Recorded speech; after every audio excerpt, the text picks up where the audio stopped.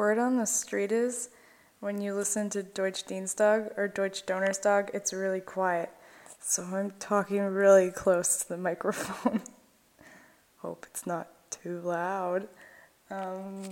But anyways, so I was away in Sweden for a vacation, and I was in a town called Sala and Stockholm for a bit. And Sala was a nice little small town, and I got to do some serious relaxing there, which was very nice. I felt like I got a good reset on my body and, yeah, my mind, you know. But yeah, I thought it was really good. It was a nice vacation, and one thing that I noticed while I was in Sweden was that a lot of words are the same in German.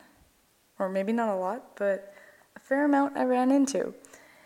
And yeah, so for example, I went to the grocery store in Stockholm and came up and I came up to the cashier and I said, hey, because hey is hello in Swedish.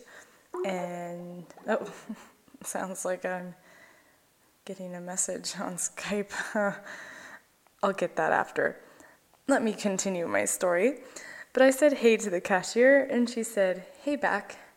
And she scanned my items, and then she told me how much it was. Didn't understand that, but I decided to keep going with it. I could see how much it was on the screen, so I was like, all right, let's pretend we're Swedish right now. And then I paid for it, and she said, Quittung? And I was like, oh yeah, I know what that means, because it's receipt in German. And so I said, yeah, and I think I should have said it a bit more ja or something. I don't know, maybe.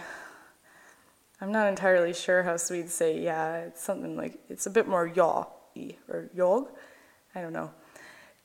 Maybe a Swede can tell us. But yeah, and then I said tack when she gave it to me, and I don't think we said hej då, which is goodbye. But yeah, I felt very happy and satisfied after, because I was like, wow, I just did that whole transaction in Swedish, thanks to the German I know. And yeah, I found out that strand is also the same in Swedish, which is beach, and berg is the same, but it's said differently in Swedish, I think.